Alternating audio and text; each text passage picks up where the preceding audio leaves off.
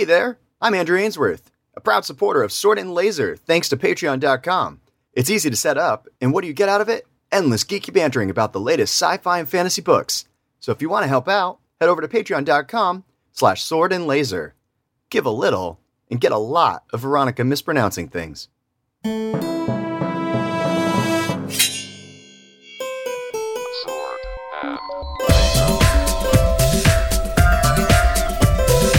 Hey everyone, welcome to the Sword and Laser. I'm Veronica Belmont. And I'm Tom Merritt. Sword and Laser is a book club, but it's so much more. We bring you author interviews, news from the world of science fiction and fantasy, and awesome discussions from fans just like you. Now, Veronica's not drinking anything today, which is fine. It's her choice. She doesn't even have to explain it. But we do usually start the show with what are we drinking, and I am having a delicious UCC green tea. Not a sponsor, just my drink. The way you said that, everyone's going to think I'm preggers now. Really? Yes! I'm not. I have an upper respiratory infection. I'm on antibiotics. I think I know that you have been accused of that for various reasons before. And I do know the trope of, a woman's not having alcohol, she must be pregnant. So I guess that shouldn't be a surprise. Not in any way my intention.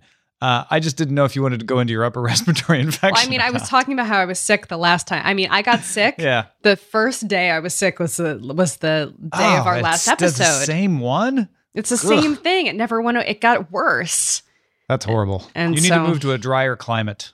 Apparently. Yeah, I have it's just like, it's so gross. I'm just sick of it. I'm so sick of it. You know, as we get older, what are we drinking I'm just warning the audience right now, it may slide into what are our maladies. Because I'm tempted to bring up my hip, which then makes me feel Your weird. poor hip. It's okay. Let's forget all that and lose ourselves in the quick burns.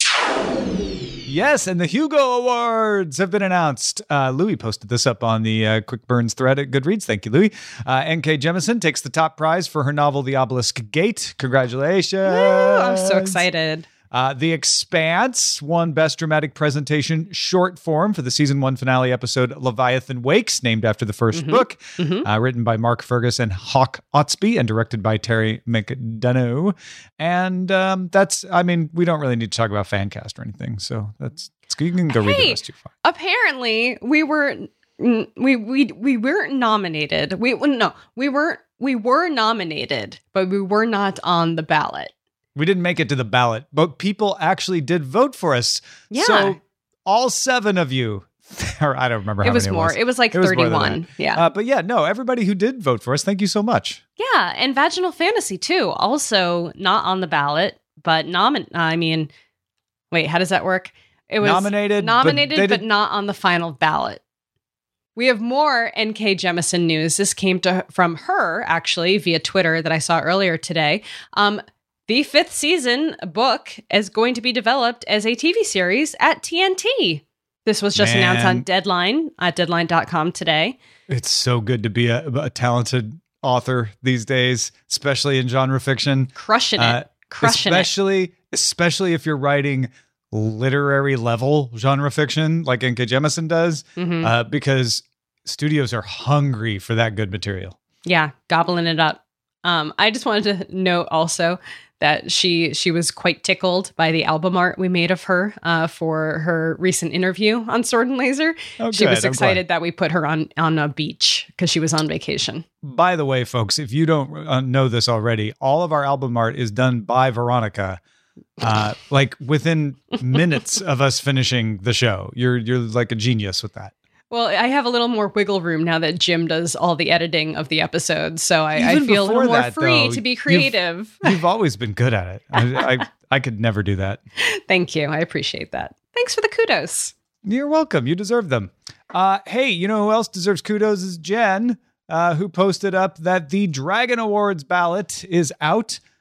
These are awarded at DragonCon, and Best Science Fiction Novel nominees include Becky Chambers, A Closed and Common Orbit, Babylon's Ashes by James S.A. Corey, Death's End by Cixin Liu, Escaping Infinity by Richard Paulinelli, Rise by Brian Guthrie, Just a little sword and laser connection there. Space Tripping by Patrick Edwards, The Collapsing Empire by John Scalzi, and The Secret Kings by Brian Niemeyer. Awesome. Very cool. Dragon Con is coming up. Labor Day weekend. I was leaving the fantasy nominations for you. Oh, I didn't click on the link. Okay. I'll do that. Now I have to wait for my internet to load it, which apparently takes a long time. So I'm just going to talk. Oh, here I go. Okay. Oh, great. Thanks. Thanks for leaving me the best fantasy novels.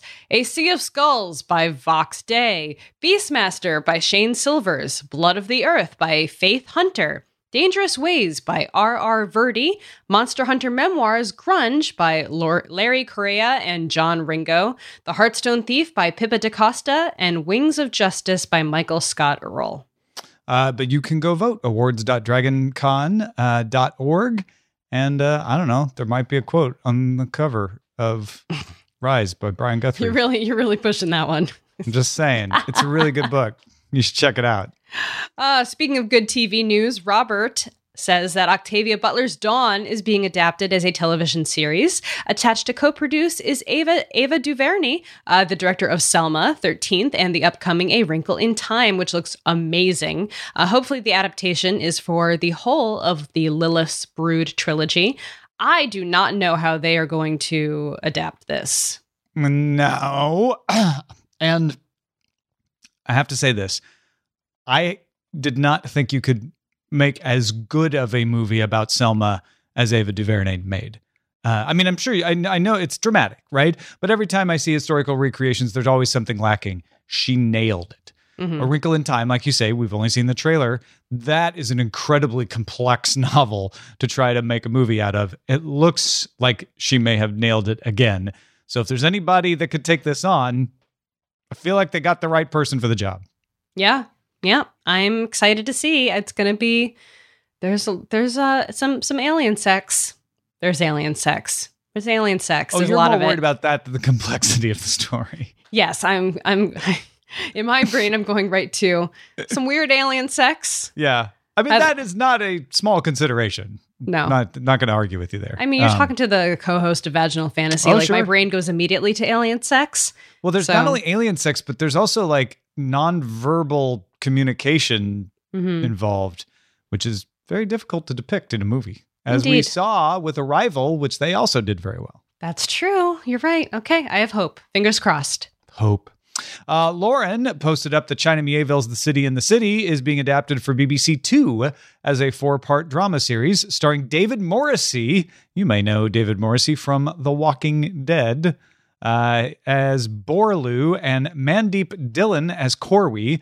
Lauren says, I'm really interested to see how they show the borders of the city and the consequent unseeing on screen. Here's another television challenge for you. I know. I've actually been thinking for years how I kind of fantasize about that world or those world on world situation. And like, have you read The City in the City? I have not read The City in the City. I've read Railsea, but I haven't read The City in the City. I know the general gist of it though. It's really great. I really liked that book a lot. And so I think about it a lot because it's such an interesting premise. So I don't think I'm giving too much away, I hope, when I say that in the story there's two cities and they overlap. And it's not like it's almost like one of the cities, depending on which one you're in at that moment, and there are doorways between the two. One is more vibrant and one is kind of like a shadow or like a ghosting of the other city, I think, if I'm remembering correctly. And so you have to willfully like unsee the other city in your day-to-day life. Like you have to, it's happening around you, but it's almost considered like poor manners to acknowledge it. It's like fog. Where you don't see fog anymore after you've been out in a while. Well, it's almost like the ghosting. Like if you look at something bright, like you see it like overlaid in your eyes. Sure, but I just mean the idea that something that's in your vision that you get used to, you can just kind of ignore. Right. Like rain, for instance. Yeah, something like that. Like, and so it's I have a way of picturing it in my mind, and so I'm really curious to see how the creators of this miniseries translate that. What you're really saying is they need a big effects budget at BBC too. Maybe. I mean, maybe not. Maybe there's a creative way of doing it that's not super labor intensive. I don't know. You just take that fader and you just leave it right halfway in between during the whole maybe, edit. Maybe you sync 2 different shots and one is just... Actually, that could work. Yeah. If your lighting guy has the challenge there. And your director in syncing up things, but you would have to get the timing perfectly for certain stuff. But like effects wise, like you could do something with the saturation or maybe the overlay.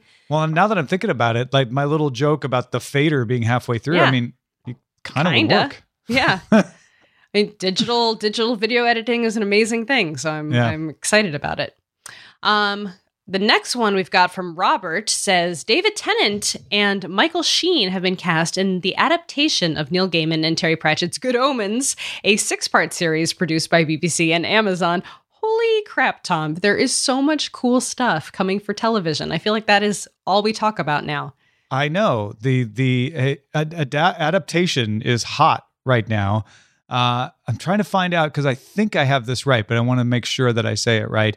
Sheen is the guy who kind of looks like Tom Hiddleston, and he played the Prime Minister, Tony Blair, right, and the Queen. Anyway, Sheen is reportedly playing the role of Aziraphale, the angel, and Tennant is playing Crowley, the demon. I like it. It's gonna be so good. It's gonna be so good. I like both these actors a lot, and I love the book, which we read so many years ago. This one's going to be good. And it's side note, I mean, this is more for cord killers than Sword and Laser, but BBC and Amazon co-producing this means that it will premiere on Amazon and then show on BBC later in any market that Amazon operates in. But the BBC gets the right to show it in any markets that Amazon does not operate in. Oh, did you just know that because you're so smart about this stuff, or did you read that in this article? I read that in this article and then wrote it up already for next week's Cord Killers. Nice. All right. I like a little cross content there. It's important. Yeah. It's a natural. And then Shad posted up on Goodreads. Tor.com will be putting the first 32 chapters of Oathbringer online from Brandon Sanderson, starting with the prologue to Weep on August 22nd and the first 3 chapters on August 29th. Very cool. Very cool. Good stuff from Brandon Sanderson. All right. Now it is time. Sorry, that was I lost my train of thought there for a second. I apologize. It's, my brain is on all sorts of cough medicine right now. That's why I'm a little off tonight. It's only the apology that called attention to it. I know. You always say that. Noticed. But I feel like they deserve to know. Okay. That's fair. I feel like they have a right to know. It comes from a good place. It comes from a place of caring. Does. And also it comes from a place of cough syrup. And that is a very strange place sometimes. All right. Now it is time for Bare Your Sword, which is our feedback from the audience. This is maybe the last final word. The final word. This is it. Is the final word. Is it the final word on butterscotch? Question mark. Is it? The final word? Dear Tom and Veronica, I know you said you were done talking about butterscotch, but I have to send this in because I keep yelling at my speakers. Butterscotch does not contain scotch. Oh, no, that's not how she said it. She's yelling at her speakers. Butterscotch does not contain scotch. I think that's more like it, yeah. There are a few theories about the origin of the word, but 2 more common ones are that it comes from score, to break the candy into pieces after it's done, or scorch, as the sugar has to be cooked. Recipes depend on whether you're making candies or sauce, but common ingredients are brown sugar, heavy cream, butter, and salt, and vanilla for flavor. Here's a good article on the etymology and the difference between butterscotch and caramel. And here's the recipe for butterscotch sauce that I use, which is fantastic and unbelievably easy, and it will impress anyone you feed it to. Also, a few recommendations for local beers while you're in Canada. I'm no longer in Canada, but I feel like this is still relevant for many of our Canadian listeners or people who will soon be visiting Canada or can import beer from Canada. She says, we have tons of I said that. She goes on to say, we have tons of smaller breweries around. Most of these are fairly easy to find in stores, and some will be on tap in some places. Parallel 49 makes a nice grapefruit radler called Tricycle, and they have a fab dark beer called Salty Scott, but it can be hard to find this time of year. Bridges Lemon Gin Saison is a super refreshing one. Hoynes, Hoynes, Dark Matter is a really nice dark beer. Dead Frog's Nut Brown is yummy and a little lighter than the Dark Matter. Aaron. I should add, this is not saying that putting scotch in butterscotch would be wrong, but I'm sure it would be delicious. Just that's not a required ingredient. I'm looking over this recipe, and it is dead simple. You melt some butter, add sugar, cream, and salt, and whisk it until well blended. Bring it to a gentle boil for about 5 minutes, and you got butterscotch. Although, I will point out, because you will have to use a whisk to make this, the butterscotch is whiskey.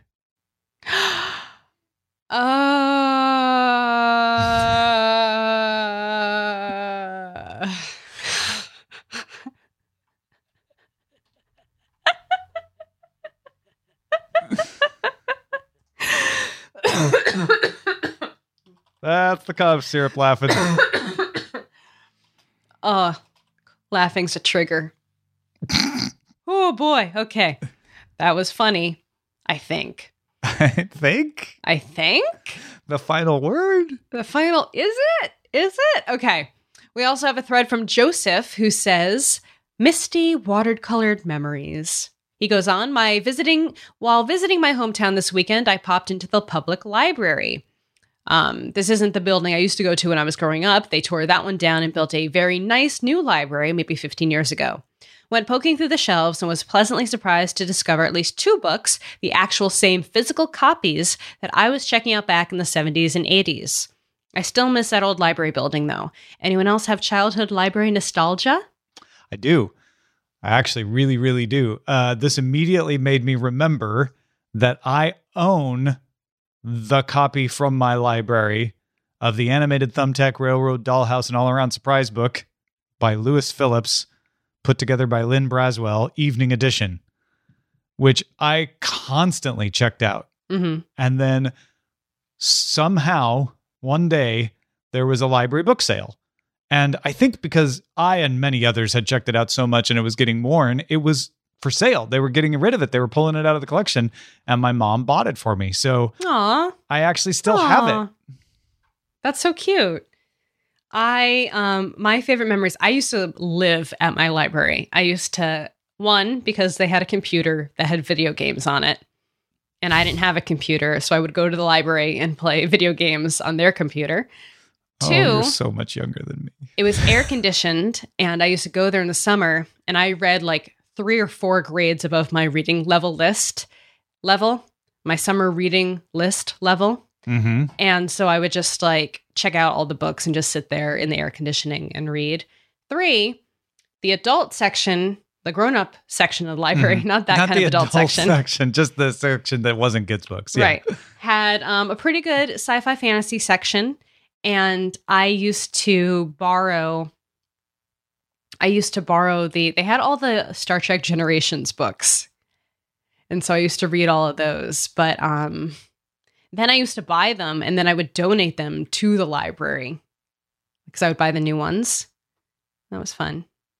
I used to check out tons of books. I would do the summer reading program all the time and like try to read the most books. I would constantly check out the biography of Tom Seaver when I was like 6 years old, the New York Mets pitcher. I was like, what? And I also would go read Entrepreneur magazine when I was like 13. That was around back then? Oh yeah. This is the 80s, right? Wow. Yeah. So you got lots of people with very blow-dried hair on the cover of those magazines. If on Entrepreneur, was it be like cocaine? Get things done. Wink, wink. Productivity. New productivity drug. Cocaine. Wink, wink. Yeah, pretty much. No, I don't remember seeing that at all, actually. But yeah, we didn't have computers at my library because computers weren't a thing yet. Mm-hmm. I had a computer at home, and I think they actually ended up getting some TRS-80s at one point. But I also have really good memories of going into the locked room that you had to get permission from the librarian to go into, where they kept all the back volumes of the high school yearbook. And I would just go back and read like the yearbooks from the 20s and the 30s and just look. That's cool. I didn't even know anybody in them. Every once in a while I might find somebody I knew, but I would just look at how things were different back then. That's awesome. Yeah, that's pretty neat. Yeah, I do not, I am very sad to say I have not been to the public library here in San Francisco, and I hear it's pretty amazing. I actually made sure recently, because I'd been here too long without going, to go to the library, which is very close to my house. It's great. They've got all kinds of computers, great collection, good staff, helpful. Nice. Go to your library, people. Go to your libraries. They're good places. All right, well, let's chat about the Gunslinger a bit. This is a mid-month check-in, so we're not going to go... Do you say so? What? Do you say so? I say so. Then let it be so. Is that a Gunslinger joke? Well, you're reading the book. I know. I finished the book a long time ago. And in fact, I read it so long. You mean like so several fast years so ago? Long or ago. did you reread it? No, I read it like before, like I was finished in the first week of the month. And so when I realized we're still talking about this book, I was like, oh my God, I'm still talking about this? Wow, I haven't finished it yet. Really? I've been enjoying the reread. You know, the one thing I will say, I know we're going to have a more orderly look at this, and this is non-spoilery, but there are much more elements of it that are incorporated in books like Wizards and Glass and Wolves of the Calla than I remembered. I forgot some of this stuff I remember as being in those other books, and I'm like, oh, wait, that was in the Gunslinger? Like, there's more that points towards the later story than I had recalled. Neat. That's cool. Well, do you think it was because he went back and corrected it?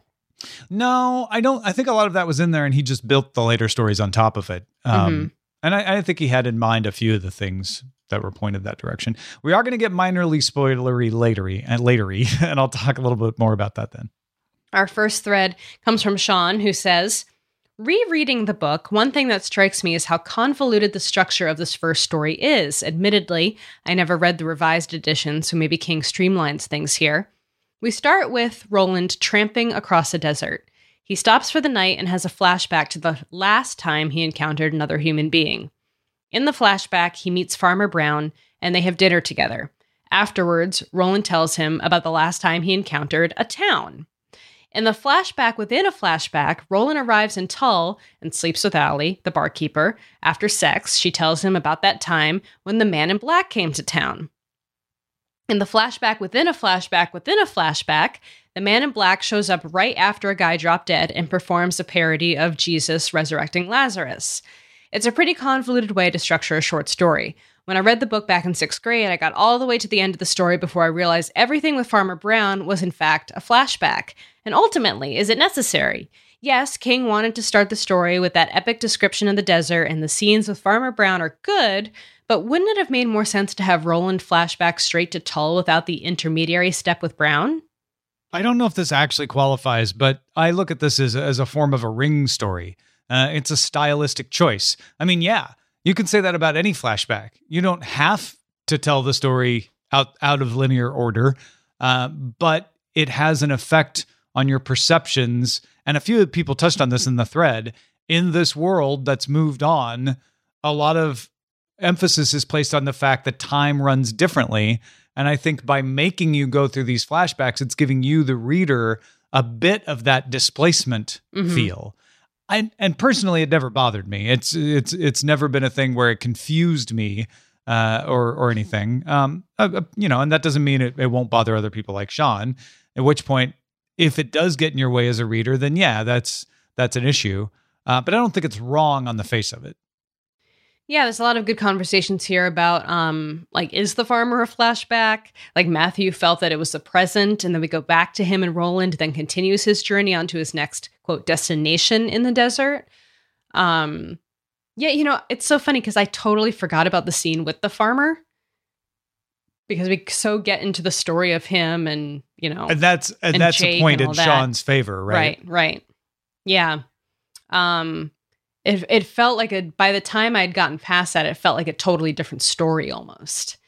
So I don't know. That's an interesting point. Interesting points all around for that. I'm not sure. But I think it does make sense in terms, especially of what King is doing with the Gunslinger and with the story and with the idea behind the tower. So it fits in with that a little bit, with the idea of this, time displacement or time not really having any kind of meaning, or having a lot of meaning, just not necessarily linear meaning. I'll be honest that the later flashbacks always bothered me more. When we go back to him being, I guess I should try to stay non-spoilery, but I know what you mean. Yeah. Yeah. Those seem, this one is close enough to these flashbacks are close enough to the actual timeline that they feel sensible. Longer flashbacks, to farther back in time tend to jar me more. Wouldn't it be the opposite? See, flashbacks make more sense when they're flashing back a lot further.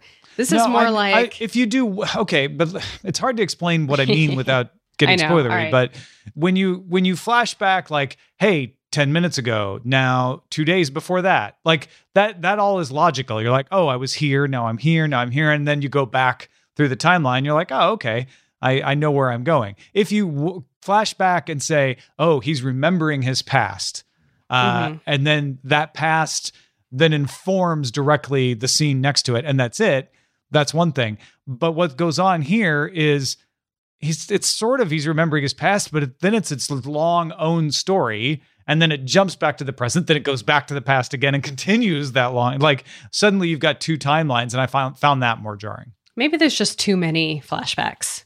I actually don't think so. Like when I say I found it more jarring, it's just in comparison. I didn't really, none of it really bothered me at all, though. Did it bother you? Not at the time. I think I do think I was more jarred by the long distance flashbacks, maybe as well. Now that I think about it. The long distance in time, you mean? Or yes. Yeah. Yes. Yeah, because you start a whole new story. Yeah, I felt like those were almost like a separate book. And that's why I remembered them as being part of future books that are set in that time. Interesting. Okay. Yeah.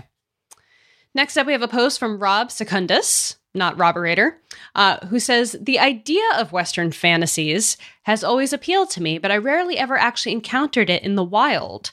Whenever SSF crosses over with Western, it seems to lean real hard on the SF end of the spectrum. From that terrible Will Smith movie, to Firefly, to Cowboy Bebop, Cowboys and Aliens, etc., our cowboys always seem to get laser guns, not magic bullets. Does anyone have recommendations for good Westerns that dip into fantasy? The only ones I've ever really encountered are comics, East of West, Seven to Eternity, and Jonah Hex, and only the former two are any good. My mind went exactly where Jeff's went. Red Country by Joe Abercrombie. Fantastic book. Really reminds me of The Gunslinger in a lot of ways. Yeah, now that I think about it, yes. I mean, that was not a comparison I would have been able to make before this month. But I think, the viscerality of it definitely fits in with that. But I just loved Red Country so much. There's a lot of good suggestions here. And it's not the same kind of story. It doesn't even have the same kind of characters, but there's just an atmosphere that feels similar. Yeah. Let's see. We have sorry, I apologize. Just came across this one. Those Poor, Poor Bastards. Zombies in the Wild, Wild West looks interesting. The show Wild, Wild West was great to watch as a kid. Of course, when I tried to watch the same shows later, it was hard. Silver on the Road, Milani mentions, which we read for Vaginal Fantasy, and I actually quite enjoyed. That was a pretty good one. We actually had a thread on the Vaginal Fantasies forums about this very subject, now that I think about it. She also mentions Shaman's Crossing, which was part of the Soldier Son trilogy by Robin Hobb. My least favorite trilogy of Robin Hobb's, probably one of I wasn't a huge fan of that, but it does fit in with this particular kind of genre idea. And then Ursula Vernon has a couple of short stories set in a weird Western world. They're both collected in Jackalope Wives and Other Stories, and Milani says she loves them dearly. Well, then we move on to Christos' post. What's your favorite Dark Tower connection to other Stephen King novels? And there are minor spoilers here, because we're going to mention those connections, which then tells you like, oh, there's a connection, which is a spoiler in and of itself. So be forewarned. But Christos says there are too many connections to list. So let's just say what our favorites are. My favorite connection is that one of the main characters of the series, Jake Chambers, is Danny Torrance from The Shining, but from another dimension. Minor spoiler alert ahead. They both have The Shining, but in the Dark Tower, they call it The Touch. And that seems to come back in a few other books as well. I haven't read most of these, so I wouldn't be able to know what is a spoiler and what's not. But apparently, Sean also says that what character with the initials RF is almost certainly Randall Flagg, who is, in The Stand, Randall Flagg, and the Dark Man here as well. So that's obviously a very, very telling and interesting one. Yeah. There's also Salem's Lot crosses over with Wolves of the Kala, a later book, directly with one of the characters kind of jumping over to it. And the Talisman, Stephen King and Peter Straub, is one of my favorites. There's I won't say what the connection is, but I love that story, and its connection with the Dark Tower is one of my favorites. Cool. That was very ambiguous, but I appreciate it. Yeah. All right. Well, I think that just about wraps it up for this episode. Thank you guys for listening. Sorry for my sicky coughs. Not sure Stop yet. Stop apologizing. You're fine. You're fine. Bad. I feel bad. I want to be my best for them. I just know, want to be my but best. They think you're your best until you say something, and then you cause them to doubt. They're like, oh, maybe she wasn't her best. How will we ever get nominated for Hugo if you don't stop apologizing? If I don't stop apologizing. I agree. Oh, okay. I see what you did there. You tricked me. You tricked me. Thank you guys so much for listening. As always, our show is entirely funded by our patrons. If you want to learn more, head over to patreon.com/swordandlaser. Welcome to Susanna, James Freeman, Jessica Alter, Stephen Crawford, and everybody who supports us at patreon.com/swordandlaser. You can also support the show by buying books through our links. You can find links to the books we talk about and some of our favorites at swordandlaser.com/picks. If you want to get in touch with us, our email address is feedback@swordandlaser.com. Our website is swordandlaser.com. All of our discussions happen over on goodreads.com/swordandlaser. And you can call and leave us a voicemail at 415-7-SWORD6. And make sure you stay tuned after the show for fabulous Tanya's rendition of Smooth Roberator. It's going to be good. See you next time. Bye.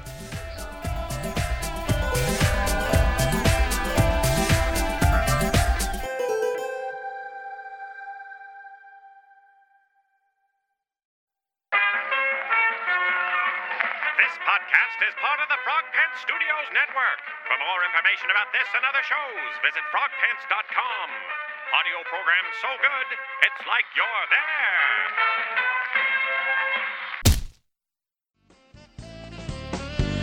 A license to read, forums to patrol. Guards all our threads with the sword for the troll. Eyes are like lasers, but he wants control. No need to argue.